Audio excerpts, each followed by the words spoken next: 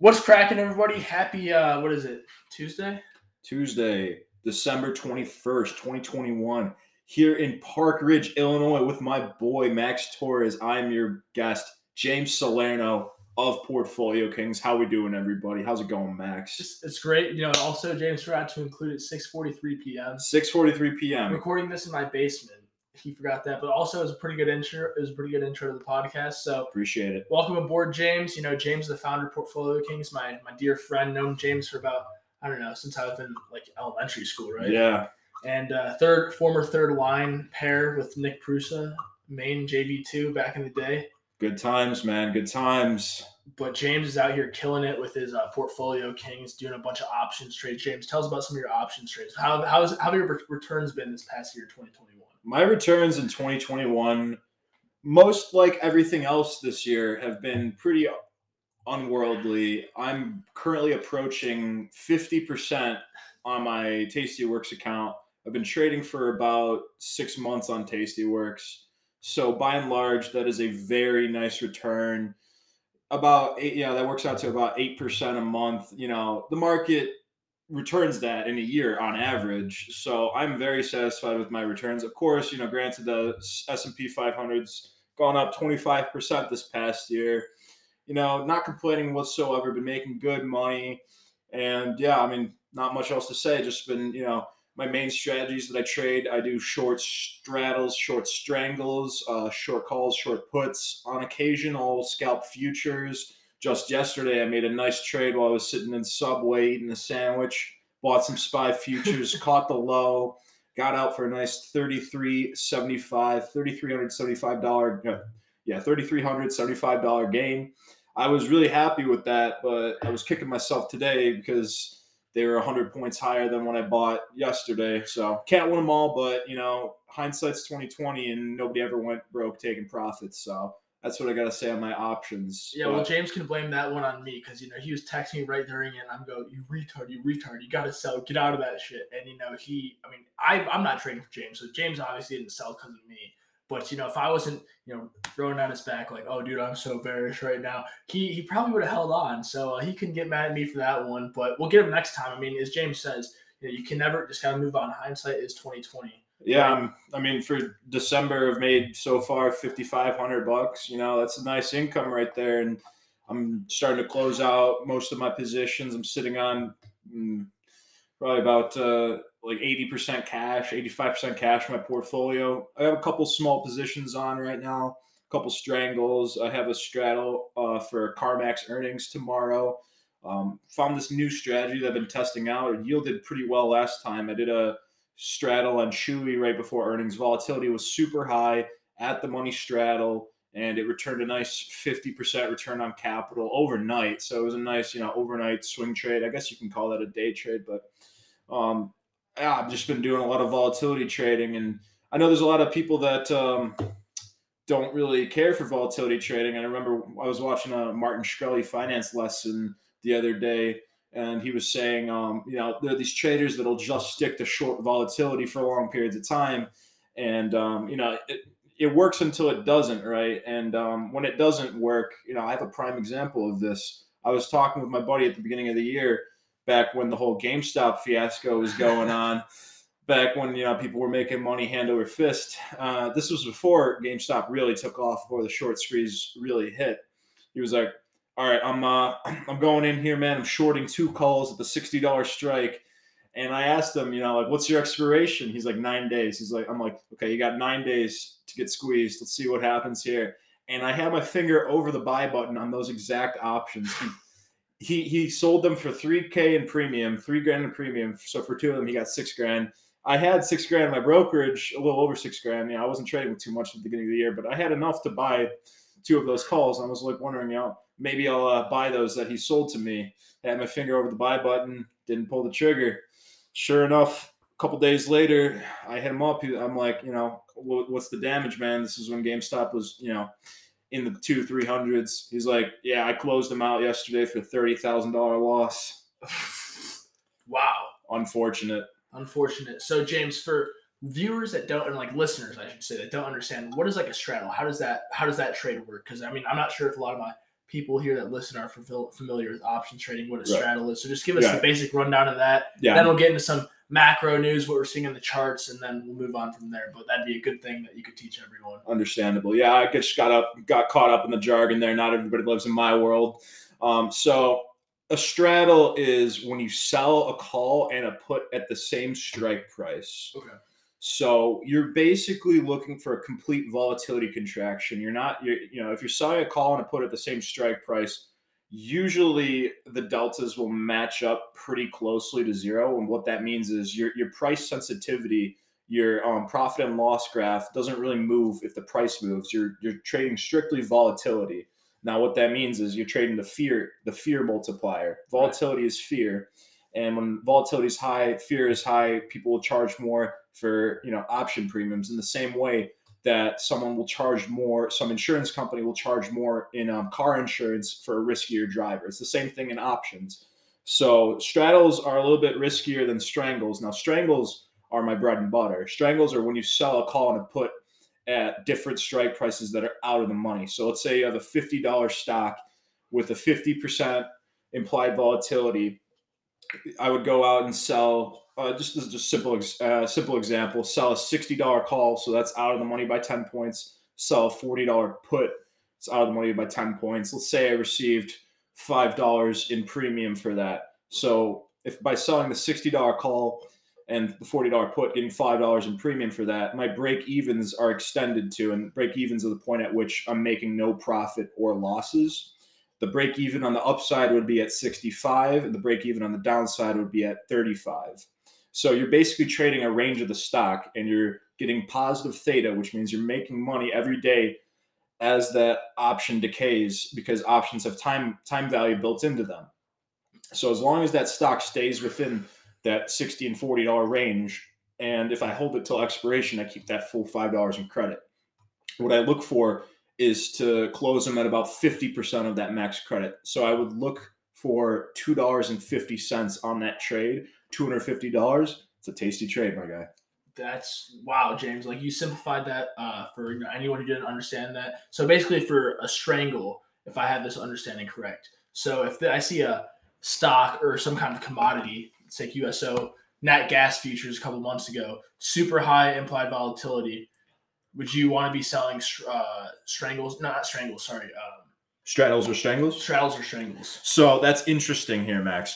Thank you for bringing that point up. So I was actually in the natural gas trade I was selling puts in August, so I was bullish on it. Selling puts is a neutral to bullish strategy. You're making money as long as it stays above your strike price that you're selling at. So I was making good money selling those puts, but I also decided to sell some calls because, natural gas was going up a lot. Implied volatility was expanding.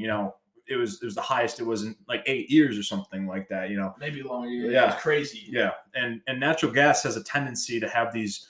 I remember reading a Zero Hedge article about natural gas, and they have these things called rogue waves in implied volatility. So implied volatility from time to time will just skyrocket massively. And so I was adding these short calls along with my short puts, and implied volatility was really high, and it just kept going higher and higher and higher, and I kept adjusting my position, rolling it out. And at one point, I was down 50% on my entire portfolio. At the time, I had $35,000 put in my portfolio. I was down $17,500. I had a margin call for $10,000, had to close out of my V-chain position to deposit that collateral to post margin. And I actually had ended up turning the strangle into a straddle. So I was rolling my calls and puts to the same strike. So when you roll a call or a put, you're collecting more premium, but you're reducing the range at which you're profitable. So I kept selling calls and puts and increasing the strike closer to where the money was at as volatility was increasing. So I was in this trade for quite some time, and I remember natural gas hit like $6.50, and I was getting really nervous because if it didn't do anything, if volatility kept going up, I was going to lose everything. But I channeled my inner Tom Sosnoff, called him up a couple times on the Tasty podcast, and I held the line and I managed to turn that $17,500 loser into a $17,500 winner just by being patient, holding the line, and just trading the volatility. And sure enough, volatility being mean reverting, which means it comes down to an average, I was able to come out of the trade alive with some pretty decent profits. So Just paying attention to the volatility, right? Not even macro thesis, your own personal biases a little out of the picture. Just looking at the numbers, pretty much. there was a bit of a macro thesis to it because I was reading going into September that there's supposed to be a supply shortage, and the idea was that there wasn't going to be enough natural gas to heat every house in North America, especially in Europe too. Europe had a massive gas crisis, and their markets got even more screwed up. So I thought, and a lot of other people thought, that it was going to be a very cold winter. And then when the reports came out into October, November that it's not going to be as cold as they thought, volatility subsided, and sure enough, natural gas went down from the high of 6.5 down to we're at 3.86. So it was a great trade. Pretty gnarly moves nonetheless, right, James? I know there was a lot of jargon cut in there. If you guys have any questions about that, be sure to hit me up. Portfolio Kings, www.theportfoliokings.com. In the Discord chat that we have, my name is Bull. Or if you want to hit me up, my name is James Salerno. Most of you guys probably know me. If you don't know me, ask Mr. Torres over here, and he'll send you the right way. Yeah, James, his Portfolio Kings is truly amazing. I mean, they got crypto options trades, and just if you want to talk stocks and stuff, they got a great chat room. And I mean, they have offered some pretty insane trades over the past couple. I mean, you've been around for a year and a half, right? Longer than that? Yeah. So we started everything right after the beginning of the pandemic.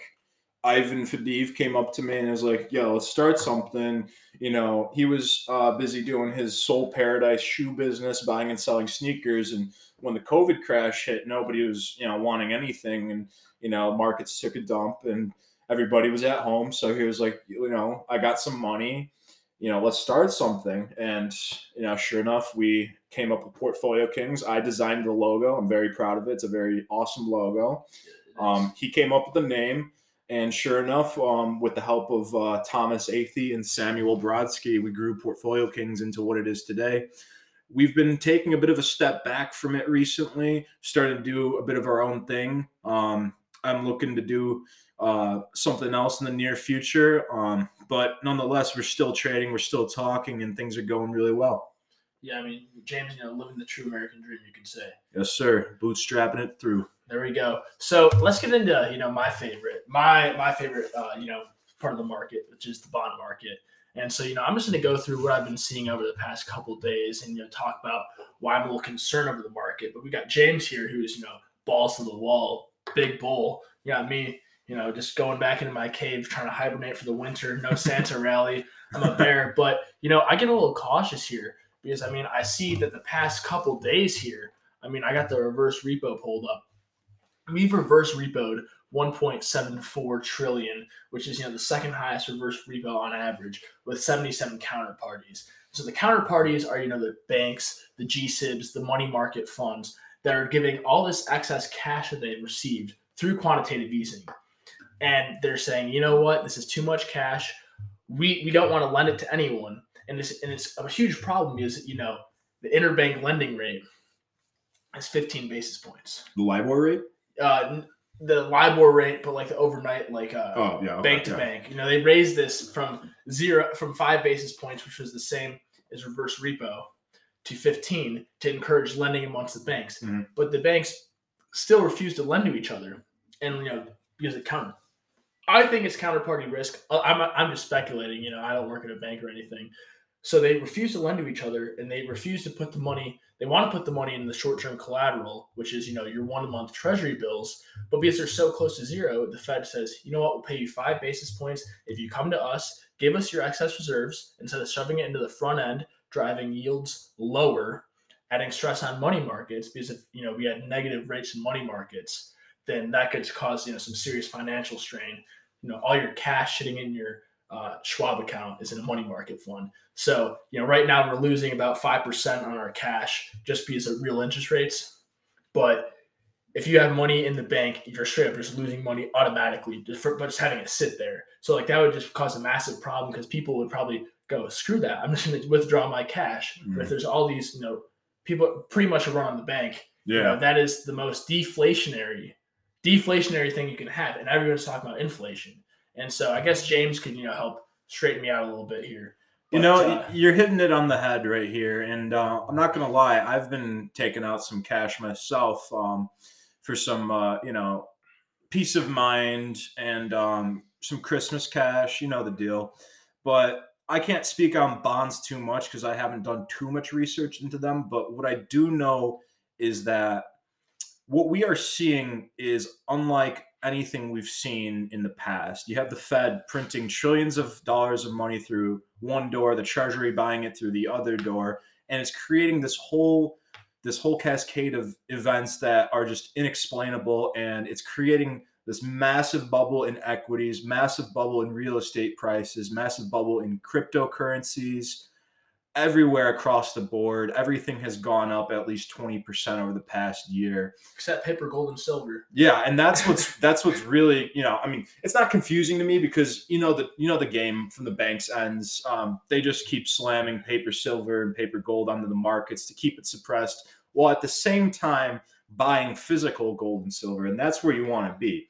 The value in gold and silver comes with owning the physical asset. If you look at premiums on Eagles, they are $12 over spot, $13 over spot. I was buying some 100-ounce silver bars recently, and I was getting them for $6 an ounce over spot, $2,600 for a 100-ounce bar. It's a good deal, and if you don't want to keep your cash in a savings account or a money market account, and you don't want to put it into too much risk, and you have a decent amount of cash, buy a couple of these 100-ounce bars. That's a great way to store your wealth in silver, and not just for the store of value feature. There's an industrial use for silver, industrial use for gold, and it's been our money for thousands of years, and it'll continue to be our money for thousands of years. But the difference now is all of that cash that would typically go into gold and silver, we see it going into the crypto markets. And, you can't beat these returns. I mean, people are making 10,000, 20,000% returns. I mean, you got that guy that bought, 16% of Shiba Inu's total supply back in August of 2020 for $8,000. And, a couple months ago, it was worth $5.7 billion. Now, if you're a student in finance or you work at an investment bank, you are frozen in time at this moment. For someone to take $8,000 and make it up to $5.7 billion, for the entire market to move that much, and to have Shiba Inu's market cap be worth more than Robinhood, you got to ask yourself, on the one hand, you can't just sell that $5.7 billion. I mean, you'll crash the entire market. There's not enough orders. There's not enough bid orders to, meet that supply, and, simple supply and demand, the price will continue to drop. But if that was me, I'd move my entire Shiba Inu to, Binance or a bunch of other exchanges, and just 100K sell orders, just filling those bids, just cashing out as much as I could. Just, every time I see an uptick, I just keep clicking on that bid and, keep fucking selling. All right. So James hit on a lot of points there. And, I want to get into crypto here in a bit. But going back, full on reversing to this whole gold and silver. Right. Money. I went off on a tangent. No, bro. I love it. Yeah, that whole Shiba Inu crap. I mean, well, I call it crap, but one man's trash, other man's treasure. Right. So I mean, to each his own. But what I want to talk about is, silver and gold are not moving at all. But we see the Dixie, we see crude, we see all these commodities skyrocketing. We see the bond market just stuck. We have no idea where to go. And so, I want to get James's take on where he sees bonds moving higher or lower. Because, I mean, where I see, and I also want to get James' take on equities with the Fed. What is the Fed going to do next year? The Fed says they're going to taper their asset purchases. They're going to stop buying bonds and treasury bonds and mortgage bonds by March, and they're going to do 3 rate hikes next year. Is that possible? Is that what happens if they do that? Will equity prices continue to skyrocket? Will we see 5K SPY Q2 2022? Well, that's an interesting point, Max. Thanks for bringing that up. So recently, we've been seeing the entire yield curve flattening, right? Right. So that paints the picture that um, there is some short term pressure on the yields, which means bonds are getting bid up. But ultimately, we're going to see time and time again. We look back through history, crash of '29. Bonds took a massive dive, bonds sold off, and everything in equities, crypto, real estate is a derivative of the debt market. Now, I don't know when, but for the 10-year yield, we're on a course to 5% interest rates. I don't know when, but within the next 5 years, I'd say I'd say that's a good target. 5 years, that puts us on track with when Social Security is set to run out. Right. We're going to have some serious problems. Right now, we're at over $20 trillion. To say $20 trillion in outstanding national debt. So at 5% interest rates in the 10-year, that's $1 trillion that's being paid in interest. That's $1 trillion that's not going to public spending, that's not going to infrastructure, that's not going to the economy. It's just going to interest, which means we're going to have to do what we've been doing throughout history, which is creating more money out of thin air and financing everything all over again. And it's just this insane, you need to keep printing exponential amounts of money in order to service old money. And then you feel that in the dollar. And you point out the Dixie a lot, and the Dixie has gone up a bit this past year. Oh, it's gone up 6%. Yeah, I mean, 6%. if you look how much paper gold has gone down, it's pretty much in line with the Dixie here. So the Dixie year to date, James, 7.5%. But looking at gold here, which this is the biggest, crazy. This is the craziest stuff you'll see because gold is supposed to go. We know that we printed so much money, right? And so gold should be going up and the dollar should be collapsing. But what's happening? Gold's down 6%, the dollar's up 7%. So pretty much right in line with each other, right? Yeah. So why is this happening? The Dixie, what you got to understand about the dollar index is that's in relation to other currencies. Right. So that's just relative to the euro, to the pound, to all the other currencies out there. Real inflation is seen in pricing. And I don't know about you, but I went to the store the other day and I was appalled at what I paid. I bought 3/4 of a pound of roast beef, 3/4 of a pound of provolone, pack of Propel, Gatorade, and I spent $35. Insane. And a thing of sausage. $35. It was absolutely, I was shocked. I was just like, the lower classes, people that don't own assets, people that are living paycheck to paycheck, they're really feeling this. And I feel really bad for these people out there, man. They don't have any other choice and they're forced to buy these overpriced products. And then we also have shrinkflation going on where the grocery stores, they'll charge the same for the same item, yet that item has less volume. They sell less of the same product and charge the same amount. So it's terrible what's going on. And, that's why we have, crypto. That's why we have, stocks. You have to become your own central bank, bet against the debt, own anti-debt units. And, you got to really break out of that mindset. And, I feel for a lot of people that are living paycheck to paycheck. And, I hope that there's an answer in the future. We're seeing massive disruptions everywhere in the economy. So here's the thing that I want to ask James, and if James can't answer it, I'll give my own thesis to it. But so James, what are the two things that go into the price of a bond? Inflation and then credit risk, right? So if we know that inflation is I think the last reading was 6.8%, right? Yeah, somewhere around there. So over 6. And unbelievable. At the beginning of the year, we're 3%, 2%, and the Fed was aiming to average around 2%. We're way above their target. They completely blew that up. But my question is if inflation is so high, like CPI inflation, because I don't know if that's really inflation because the Feds can really twist it. Right. And why aren't we seeing yields completely skyrocket to match that? Real rates are negative 5% because interest rates are about on a 10-year right now we're trading at 1.48, and in real inflation 6.8, so that puts us at negative 5%. So why aren't yields matching inflation? The answer to that is because we're exporting dollars worldwide. There's a shortage of collateral in the world, and we need to solve this crisis.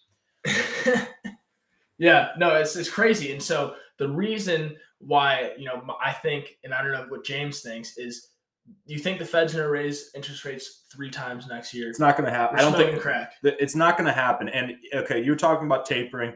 Sure, let's say they cut tapering from 120. They can't taper. I mean, right? Let's say that they reduce their purchases from 120 to 90. Okay, so you reduce it by $30 billion, but you're still putting 90 billion in every month, Right. and that is what they're telling you.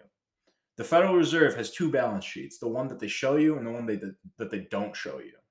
The one that they don't show you, they can do whatever they want.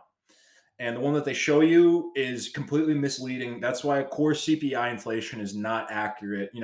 You have to go out in the world and, this is just, what the economists have given us. That's what their evaluation is. That's not at all what it is on the ground level. You have to track prices yourself. You have to save your receipts and compare over time to see what the real rate of inflation is. Now, I don't think, 6%. I think we're more at 8. I think we're going to be more at 10. I mean, you can, if you're not in any cryptos right now and you don't want to own cash and you don't want to own any other assets, you can buy stable coins and stake it on Celsius or Nexo and earn 8 to 10% yield on that. Right. And right there, you're beating you're matching, excuse me, you're matching the stock market right there. And, that's just, a huge indication of all of the buffoonery that's going on at the Fed and in Congress. The people that are in charge doing this, I mean, they don't really have another choice. I mean, the other choice is, let's say they do raise rates, and let's say, the economy, quote unquote, has picked up faster than they anticipated. And, to fight this increasing inflation, they need to raise rates.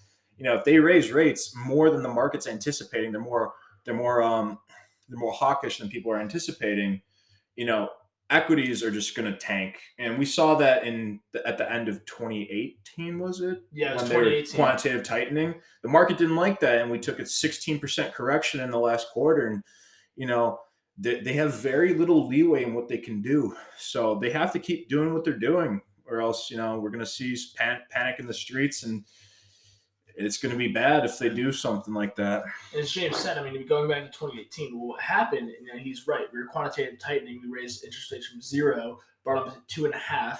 We stopped buying assets, and we actually were reducing our balance sheet. So, all the treasuries, MBS, and I mean, I don't want to say it, but for lack of better words, just complete junk that the Fed is buying. They were selling all those off, and at the same time, they were hiking interest rates. And I think, honestly, one of the things that kept this rally going was the Trump tax cuts. That did help corporations out quite a bit. Oh, yeah, totally. And if he didn't do that, because, if you were watching the market back in 2015 to 2016, like the Fed did one rate hike, and we gave back, I think 10% plus. But anyway, going on to my main point, it's like we did QT until we couldn't. And Powell said, you know what? Screw this. I'm not going to hike rates anymore, because I was hiking them and growth was slowing down because we hiked rates so fast. So in May of 2019, we did an interest rate cut. August, we did an interest rate cut. And then by September of 2019, the repo market completely broke. And then, so repo rates is interbank lending. So it's like James Bank A, I'm Bank B. I want to lend to you. But interest rates skyrocketed because there was credit risk. We were selling junk to each other. And so that's why you saw repo rates skyrocket overnight. And then Jay Powell, Big Daddy over here, implemented not what he called not QE. And so they established a repo facility, and they were going out and they were giving them the banks cash in exchange for treasury bonds to ease repo markets. And it looks like, I'm reading this thing here, it says we can only record for 30 minutes. So I'm going to stop the podcast, and James and I are going to keep going here in a second. But we're just going to talk about next pretty much just what we're seeing in the markets over the next couple of weeks, inverted yield curve. And then, I mean, we've hit on a lot, but James is a crypto expert here. You guys know I love crypto, so we're going to hit on that. But yeah, we're going to do this right now. All right, you guys, we're back here. We're recording this on the laptop for the first time. Apparently, you can only record 30-minute sections, and you guys know how I like to rant for a while. So 30 minutes ain't long enough for me and James. We got a lot to talk about. But we're hitting some important points here. This is good stuff. Yeah, for sure. So this is what I was trying to get at earlier so if inflation is super high, why are yields going down? And I have this thesis here. I want to hear what James has to say about it. And it's so we know that the Bank of England hiked rates 15 basis points, which is nothing. And we know the Fed is slowly tapering their asset purchases. I shouldn't say their balance sheet, but the reason why I think the rates are going lower and why they usually go lower when the Fed starts to taper or slow their asset purchases and raise rates is because the bond market. People say the smartest guys in the room, right? It's because they're pricing in like, look, if you hike interest rates X amount of points or percentage terms, or if you taper your balance sheet by half, so if going from 120 billion a month into the banking system to 60 billion, and you're not easing credit conditions and providing money to these banks, then growth is going to slow massively because we're a credit-based system. Right. And so that's why I think rates are going to head lower. And people say interest rates going lower is good for tech and good for the market. But I tend to think if you see a sharp fall in rates due to like a massive economic freak out, you see the stock market contract, you see crude oil contract, you see commodities contract. So that's what I'm thinking right now. Just looking at the yield curve. Of course, I made this announcement, and said this on the podcast like last week. But since the 13th, past 10 days, we've seen rates rise about 10 basis points on the 30-year, 6 points on the 20-year. And, about 6 on the 10-year. So decent moves there. So I've been wrong for now, but we're looking out long term here. So I just want to know what James has to say about that. So the deal with bonds works like this. Yields go down, prices go up, yields go down. So if we're seeing yields dropping, that means we're seeing cash moving into the debt market. Now, if that happens too fast, if we see yields rising too fast, that means everybody is selling their bonds and they want cash. Same is true for the opposite. If we see yields falling too much, that means bonds are getting bid up. And most of the time in the past, this was from individual investors, pension funds, everybody but the Fed. Nowadays, it's different. We have yield curve control that came into play this year. And we're seeing these rates that are super, super low, near zero rates on the short end and, under 2% on the long end. They want to keep this as low as they can for as long as they can so that they can keep this easy money flowing into the economy without creating too much risk. Now, what I don't understand is it's what you don't understand. Like, why aren't they going up? No, I don't know. I think it's because the amount of yield curve control that they're doing, it's to the tune where they're creating this environment where they want to keep equities pumping. And this is why I think we're not going to see significant asset purchasing taper going into the year. I think they're lying to us. This is all speculation. Take it with a grain of salt. I think they're lying to us. I think that even if they say that they're going to do asset tapering reduction, that they're just going to keep doing it on their, on their end. I think, we see Jerome Powell come out every time there's a Fed meeting. You have to dissect his words very carefully because he doesn't speak in a very, he speaks in a very boring tone. There's not much that he said in his demeanor, but you have to take apart what he says very carefully. He uses these buzzwords that make it seem like they're going to do something, but really it's just smoke and mirror, and they're going to keep doing what they're doing. They just want to quell fears in the moment. And, this last Fed meeting, it was a rally after it, and then we got the sell-off, and now we're bottoming out here a bit, and we got, E-mini S&Ps up 100 points since yesterday. We touched as low as 45.20 on the E-mini S&Ps, and now we're above, we're at like 46.30. I definitely think that we're going to see SPY 5K in 2022. There's no way that they're going to let rates rise. And if they do, they're going to do it gradually. Because even if rates, let's say on the 10-year, let's say we go up like 30 bips to, what are we at right now? It'd be 178, yeah, which is the high we made in February. Right. Let's say we go up maybe even a little bit beyond that. Let's say we even creep up to 2%. Okay. These are still extremely low interest rates, and real rates are negative. So if you take the inflation rate and subtract it from, the 10-year, right, current rates, right? So, we're negative, right? If you buy a 10-year government bond, hold it for 10 years, you're losing 5% a year. And increasing, I would Right. say. And But, increasing. that's speculation, obviously. So, nobody would do that unless you're a bank or a massive fund and you just need, short term, right. So this is just going to keep going. It's going to be the same story. And at the same time, it pays to use credit because let's say you're a consumer and you have a lot of credit card debt. Let's say you have $50,000 in credit card debt. You screwed up this, that, you have to make payments on it. One way to get rid of that debt is to pay it down. The other way is, that debt is leveraged over time. That debt, it becomes less and less of a burden on you because inflation is ticking up higher. That $50,000 this year, take off 6%. That's $3,000 of purchasing power next year that you don't have to pay. So it's almost like you're paying $47,000, and then each year it ticks down again. So then you got like $2,700 next year. So it kind of pays to use credit, and that's why we see housing prices skyrocketing, and we're nowhere near 2008 levels. We're getting there, but we're nowhere near it. I think we're going to see a hyper bubble in real estate, hyper bubble in equities, crypto. We're going to see Bitcoin 100K before we know it. I think with Bitcoin specifically, we're going to get some, swing highs, swing lows, but we're going to see a grind higher with Bitcoin as the institutional money flows in. And the same for all the other cryptos, grind higher. Volatility is not going to be where it was a couple of years ago, but that's my whole take on it.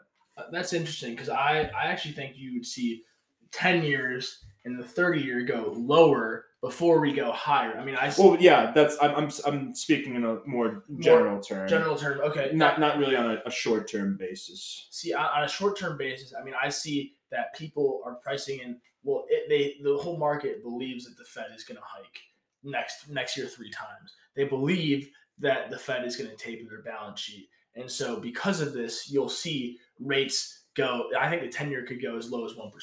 You see the 30-year go to at least like 1.3, 1.5-ish. That's like a 20 bip spread, but like still it's a pretty significant drop from the 1.9 level we're at right now. And it's going to be because people are freaking out that the Fed, if they do this action, which they say they're going to do, which they're not, because if you listen to the Fed, you're going to go broke because they don't honor their word or anything, which I would do if I was a central banker. I mean, right. let's get real here. Yeah. But because of that, rates will go lower, and they're going to have to say, we're not going to hike rates. We're not going to taper. Free money for everyone. And then that will actually cause interest rates to go where James is saying 2%. And I mean, I do agree with James's longer term, 5-year roadmap of at least 5% rates, because interest rates eventually are going to revert to the mean. I mean, we're at 2,000-year lows on interest rates. I mean, this is not normal. Which means that we're at 2,000-year highs in the prices. Exactly. And that's why, I mean, you see hyper bubbles everywhere, and that's why bubbles are going to continue, and that's why James is right on this call for 5K SPY. I mean, that is why I'm such a crypto bull, and that's why I'm accumulating my gold and silver. But I just wanted to, ask James what he thinks, because I mean, I think, the bond market is one of the most interesting places to be looking. That's where the real money is, or that's where the action is. But it's so distorted that it really shows you that there's so much trouble in the economy. That's what I'm trying to get at here. So yeah, let's switch gears here and talk about some crypto. Oh, crypto. So this is the great hedge against everything that we're seeing here in the bond market. So James, let's see. What is the primo crypto? What is the equivalent to a treasury bill in the crypto market? So what's the stable one you're asking? What's the most stable? Like I mean, you know how like a treasury bill is versus you got treasury bills, you got treasury notes. Treasury bills are less than 2 years. Then you got 2 to 10 years, and that's a note. And anything longer than that is a bond. Okay. And treasuries are risk free in the equity market. So what is like the safest crypto? Why? What do you just give us a whole outlook of what you think about the crypto markets? Okay. So safe and crypto generally don't go together. There's going to be risk. There's going to be volatility. It's not for the faint of heart. Back before Bitcoin hit 20,000 during the last bull run, we saw the ICO craze of 2016, 2017, massive multi-1,000% gains, massive double-digit losses. This isn't for the faint of heart. But if you're going the route of conservative, safe, you got to go with Bitcoin.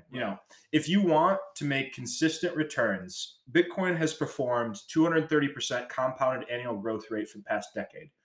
Wow. So that is 23 times what the market does on average for the past 100 whatever years, 1,000 whatever years. 100. Yeah. You know what I mean? And I just want to say for the record here, James tried to get me into Bitcoin in 2016, and I called him an idiot. I said, "Nah, bro, I listen to Warren Buffett. Like, I don't believe in that bull crap." But I would have been significantly more well off if you were believing in the bear crap, not the bull crap. Exactly, yeah, exactly. But the whole thing is you got to understand that if you look at the stock to flow model, if you understand how Bitcoin works with the halving cycle and all these other technical factors, I think it would take, we could do a whole other podcast on that. Right. But if you understand how that works in supply and demand, you understand basic economics. Mm-hmm. Bitcoin, this is just the start. Right. We are as much as you may think everyone owns Bitcoin now. Institutions are just getting into the mix. Mm-hmm. We are at just the beginning of Bitcoin and all of cryptos. So, James, why don't you take it from there? So, yeah, as I said, 230% compounded annual growth rate for the past decade. Even if Bitcoin does a tenth of that, which is very conservative, analysts are expecting Bitcoin to perform 27 to 35% over the next 10 years. So, on a conservative end, let's say 20%, not 23, let's say 20%. Very conservative. You're still doubling what the stock markets do on average. Exactly. And you're beating inflation by 10%. If we're saying, let's say, inflation is a lot more dire than it seems, and, they're not reporting the right numbers because they're not, and you can see that everywhere. So you're doubling inflation and you're doubling the stock market. And, obviously with inflation higher, the stock market, we had 25% on the SPY this past year. Let's say it matches the stock market. I don't think it will because, the stock market's a mean reverting 10% as an average. So the safest one, Bitcoin. Second safest one, Ethereum. I try to stay cautious with Ethereum because my third is my favorite crypto, Cardano. I got to call it out there. Everybody loves Cardano. Everybody hates Cardano. But at the end of the day, they are trying to create a functioning product, unlike Ethereum, which was, break into the market and fix it later. And, we see the problems with it. Gas prices are insane. We got NFTs and, you buy like an NFT for $1 million. I don't know anybody that's done that, but let's say you do that, you got to pay what? Like, is it a 5% fee on OpenSea or something like that? I forget. I don't even mess around with Ethereum NFTs, but I have a couple Cardano NFTs. And let me tell you, only paying 0.17 Cardano for every transaction. And, Cardano's at $1.20. So you're paying 20 cents per transaction. I don't know if it's deviated from that. Every time I've made a Cardano transaction, I've always paid 0.17 ADA. And getting the staking rewards and ETH 2.0 has been delayed for years. I just don't see how there's a better crypto. I'm not a Cardano maximalist by any reason. Full disclaimer, I own 3 cryptos right now. I own Cardano, Stellar, and Monero. And for, I guess, disclaimer, good point, James. We're not selling any assets. No financial advice here. No financial advice. We just love the markets. Love the markets. Do your own research. Yeah. And anyway, we just had to throw that in there. Yeah, right. So Cardano is my favorite crypto. We're at $1.28 right now, 43.8 billion market cap. I definitely think we'll see a 10x from here. I'm not sure when. 5 years seems like a pretty plausible timeline. $12.80 Cardano in 5 years. I'll be a happy camper. What about you? I think James makes some very good points with crypto, and you guys have heard me rant about crypto. But I just want to take it back from a bigger macro standpoint here. Bitcoin and every single crypto, you can think of it like a currency pair to some extent. Right. It's BTC versus USD, and you can trade the BTC Ethereum pair, BTC Cardano pair, whatever you want. But what all these cryptos are showing you is the dollar is in a hyperinflationary collapse against cryptocurrency. So while we may not see the Dixie down year over year, And we may not see the Dixie and other currencies. Well, other currencies are down because the dollar's up, but it's showing you that the dollar is losing its strength. And you can see that in your own purchasing power, your own dollars that they're buying at the store. But this is a way out of it. This is like a safe. It's no. I don't want to say safe like James is saying, but yeah. But this is a good way to get out of it. And James talking about your favorite cryptos. Bitcoin obviously is digital gold. I hate to say that because I love gold. Right. I mean, if you wanted to give it an analogy for crypto, Bitcoin is. Then I also am a big fan of internet computer. I think internet computer is fascinating, and people hate it. And because people hate it is why I want to scoop up as much as I can. And the whole reason why is the ICO price was like $450. It went from $450 to $700 in like a day. It was top 10 crypto market cap. Right now you're trading at $22, $23. Like in any world, that's what is that? More than 90%. That's like 95%. Oh yeah, I mean it's completely terrible. But like the whole 95% correction. Anywhere. Like I don't know too much about ICP. I'll go do my research on it. But from a purely price standpoint, that's shit. Yeah. But scooping up here at 4.3 billion market cap. We get back up to like Cardano's market cap. I don't know if it's that good of a crypto. I haven't done my research, but you gotta do your research, right, buddy. Yeah, but purely from a price standpoint, I'll scoop up some internet computer here. I mean, what they're trying to do is, we all know what the internet is. We're using the internet to record this podcast, and so the internet is public. But if I want to go use some like website on the internet, then I got to go to Facebook, or I got to go to Google, or I got to go to I was gonna say Instagram, but that's Facebook, or like Snapchat, and so that's using the internet. But then I got to go to them, a private company on the internet, because it's not on a blockchain, and so then they have access to all my data, all my information, everything I want to do. And so what the ICP token does is the internet computer is a decentralized internet. It's an internet on a blockchain, and you have these decentralized. I guess you could call them dApps, but they're really these. Yeah, I guess it's a dApp in a way. But they have decentralized email, decentralized Reddit, decentralized LinkedIn, decentralized platforms. They have their own NFTs. They have their own. They're actually integrating Bitcoin into ICP, so you could use Bitcoin to make transactions on the Internet Computer Network, which I think is pretty freaking fascinating. But the whole thing is if you want to use ICP tokens and run a protocol, then you have to burn. So the more people that use your protocol on the ICP, you burn the token. So as more people come there, the supply will dwindle, thus sending price up. And so that's why you've seen the price go down so much, because if you want to like run a node on the ICP, you need these tokens. So therefore the supply of tokens increases, sending the price lower.